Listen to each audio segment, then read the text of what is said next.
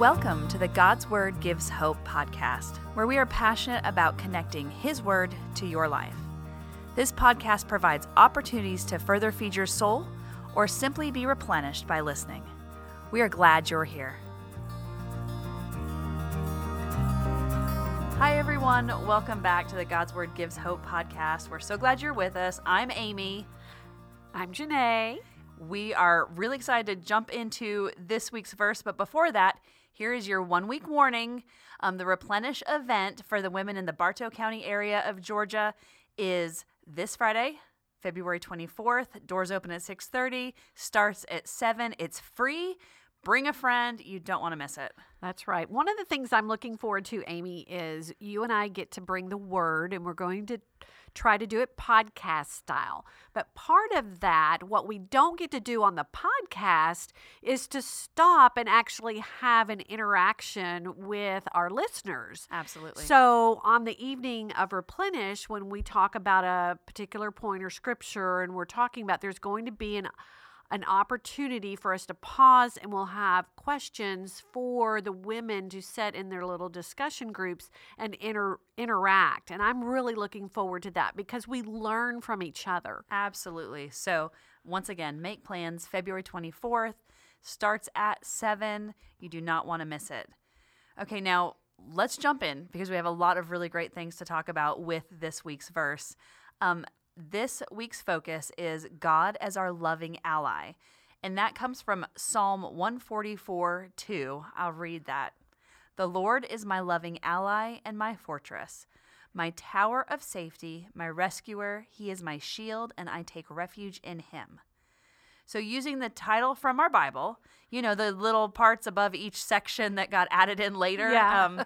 This is a prayer for deliverance and security after coming through difficulty. This verse was written by David after he'd become king over all of Israel, and he was acknowledging God as the one who had brought him there. So he was celebrating victory.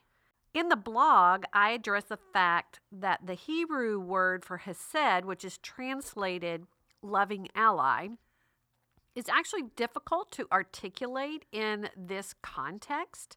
So let's talk about the New Living Translation's choice of loving ally in comparison to some of the others. You can read the entire list in the blog, but there are two that jumped out at me. Friend is one that the contemporary English version translated hesed, and then the Good News translation translated hesed as protector. So friend, protector. I love to think of God as my friend. Jesus refers to us as friends in John chapter 15, but then you layer in that idea of a fiercely loyal friend who will stand up to protect me.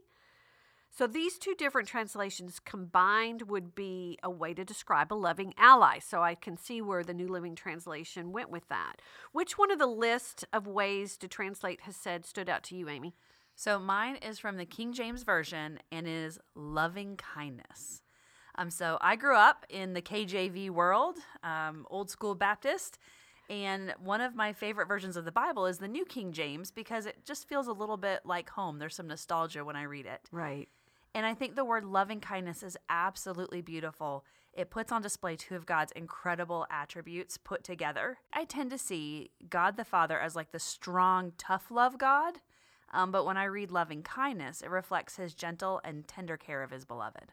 When we were researching and figuring out what we would talk about in regards to this verse, in addition to what the blog covers, we made a discovery that ties into a previous episode and connects to this New King James Version to translate hesed as loving kindness. Yes, this is so fun. So for our listeners, you might remember way back in episode 3, we talked about Psalm 23 and how the Good Shepherd leads us.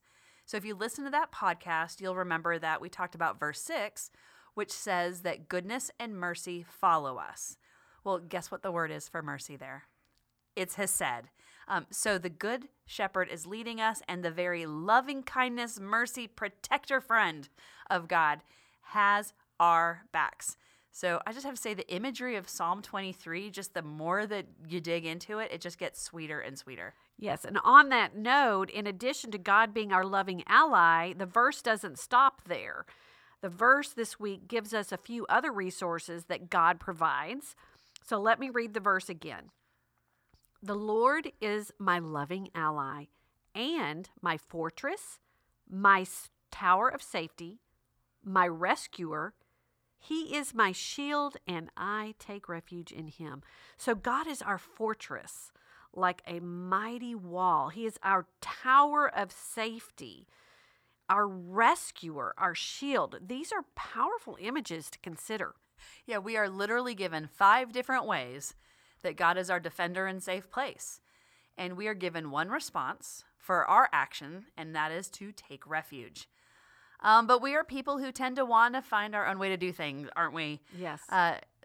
God literally is saying, the enemy is attacking, go hide in this strong wall or in this tower or behind my shield. And we're over here going, but there's this bale of hay over here that looks really safe. Or I just made a sandcastle, and so I think I'll hide behind it. What I mean is we often look to our own strength, our own actions to protect us, instead of leaning on and into those safe places that God has already created for us. So when I was a kid, my best friend's dad, Mr. Ritchie, used to joke around with me. I was painfully tall at an early age, so much taller than all my friends. So when I'd come into the house, he would say, "There's the Tower of Power," every time. But don't we often view ourselves as our own Tower of Power? Yes, and one of the things that comes to my mind when you said hide behind a sandcastle, because, when the tide comes in, that sandcastle is just going to wash away. I used to run early on to sweets. So hardship comes your way, and Janae has taken off for the bakery. Yes, ma'am. I admit readily that I'm addicted to sugar, and I have come a long way. But I know there was a time when I would come home from a stressful day, and I would hands down bake fresh cookies and start eating them before dinner. Or at late night, go-to would be, I would keep those, remember the cans of biscuits? I don't hardly have them anymore, but the old can, cheaper the better, canned biscuits, and make homemade donuts Oh, you're out making of me hungry. them. And I would scarf them down, and they tasted so yummy at the moment, but afterwards I would feel so gross, and my stressful day was still hanging out in the back of my mind. Yeah, I would have to say for my own strength struggle, that my hardship go-to would be Pizza Hut. So you hear hard things happening in Amy's life, and you'd probably see me zooming around that pickup lane.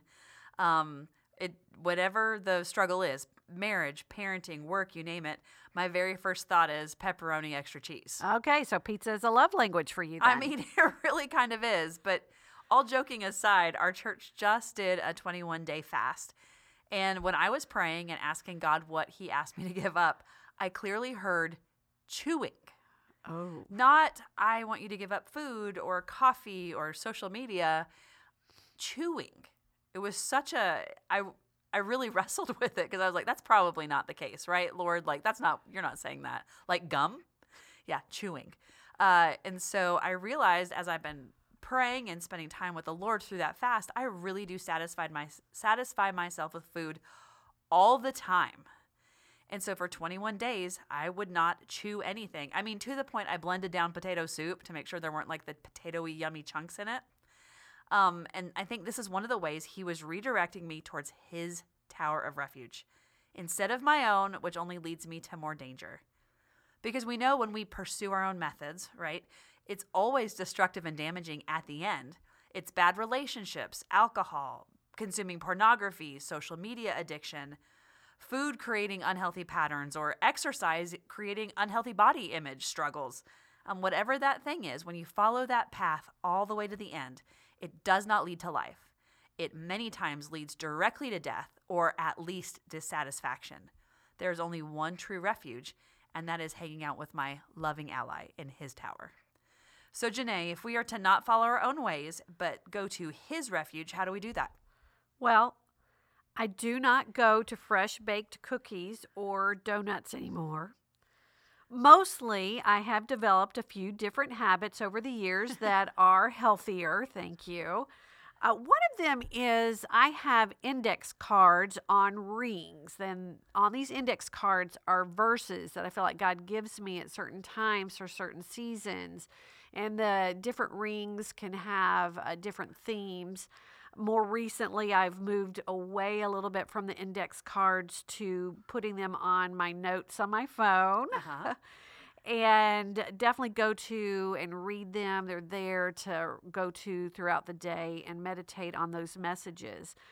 A new one for me is what I call an emotional check-in, because what I realized, even with those old habits with food, that there were strong emotions that were undealt with that were kind of fueling that. So I know that may sound weird, the whole emotional check-in thing, but it's just something I do, and I try to do it about once a week. And I know that last week we talked about how we are not to allow emotions to agitate in the dryer and fluff them around and keep them fresh. So this is one way to kind of help take them out and begin to deal with them. Emotions are actually messages that are given from God to tell us something. But until we're willing to kind of sit with it and answer the message, see, what is it telling me? And then where is it going askew? Like we're either stuffing or we're maybe doing something extreme. We want to handle it in a healthy way. What are the emotions I'm feeling? What are they telling me? What are the truths of God that speak to those emotions? And then I ask God to bring them back into check, to not allow the enemy any foothold to use them against me. That's good. So what about you, Amy? I've learned to go outside and engage in creation. There have been times where there's such a tumult of emotions, and seriously, my first thought is like I could shove my face into a pizza right now, and I feel like that would help. But instead, I would go outside into my yard. I have taken off my shoes, close my eyes, and just let the creation of God fill every sense that I have. In fact, I learned later this is actually something called grounding in the psychological world, but it all belongs to Him. Engaging in His creation is giving me that refuge that He's created. I also have safe people that I know I can reach out to and say, hey, I am struggling. They will listen to my struggle. They do not judge me for being as incredibly imperfect as possible, but then they gently point me back to the Word and back to the places that God has for my life. And then finally, I journal. I get all my feelings out of my head and heart onto paper, and there's something about having it transfer from inside of you to outside, like you're talking about with your emotional check-in. You can sort through things and see what is true and what's a lie when it's outside of you. And then I end that by writing a prayer and giving it all to Jesus. And making sure the Word is tucked inside of me. So one of the first verses I actually memorized when I became a believer was 1 Corinthians 10:13. It says, "No temptation has overtaken you except that which is common to man, but God is faithful. He will not allow you to be tempted beyond what you are able, but with the temptation will also make a way of escape that you will be able to bear it." And so that reminder that God already knew my temptations and issues, it really helped me go, okay, there's a promise. God's made a way of escape. Which direction is His tower? So Janae, what verse stands out to you that helps you in those moments? I have in my notes on my phone a list of verses under the title Rock. So that's the file. And that God is my rock. And I love different images, the visual pieces of that. Like sometimes I need to stand on the rock. He's my foundation. Sometimes I need to get behind the rock and let Him protect me. So Psalm 62, verses 1 through 2, and then 5 through 7. I wait quietly before God, for my victory comes from Him. He alone is my rock and my salvation, my fortress where I will never be shaken. Let all that I am wait quietly before God, for my hope is in Him. He alone is my rock and my salvation, my fortress where I will not be shaken. My victory and honor come from God alone. He is my refuge, a rock where no enemy can reach me. patience is not what we tend to feel. We are normally anxious and we're stressed, right? And in those times, we can become compulsive. But here is a call for me to choose patience and allow God to move on my behalf. I want to let God be my rock. And sometimes that requires patience. That's good. So to our listeners, we have shared our run-tos and the way that we've made some changes. So what are you running to? Does that need to change? When this podcast ends, spend time in prayer asking God to give you eyes to see Him as your safe place. Yes, you have a loving ally who will help you adjust. So call on Him for help with any changes you need to make. Well, I'm excited to say next Monday will be our very first episode of the Fight Like a Girl series. So I cannot wait. Go ahead now, share, let people know about the God's Word Gives Hope podcast. If this is beneficial to you, share it with someone else. And that way everybody is set up and ready to hear once we drop our first Fight Like a Girl episode. Now I'm going to leave you with a verse from 2 Samuel 22, 2-3. The Lord is my rock, my fortress, and my Savior. My God is my rock in whom I find protection. He is my shield, the power that saves me, and my place of safety. He is my refuge, my Savior, the one who saves.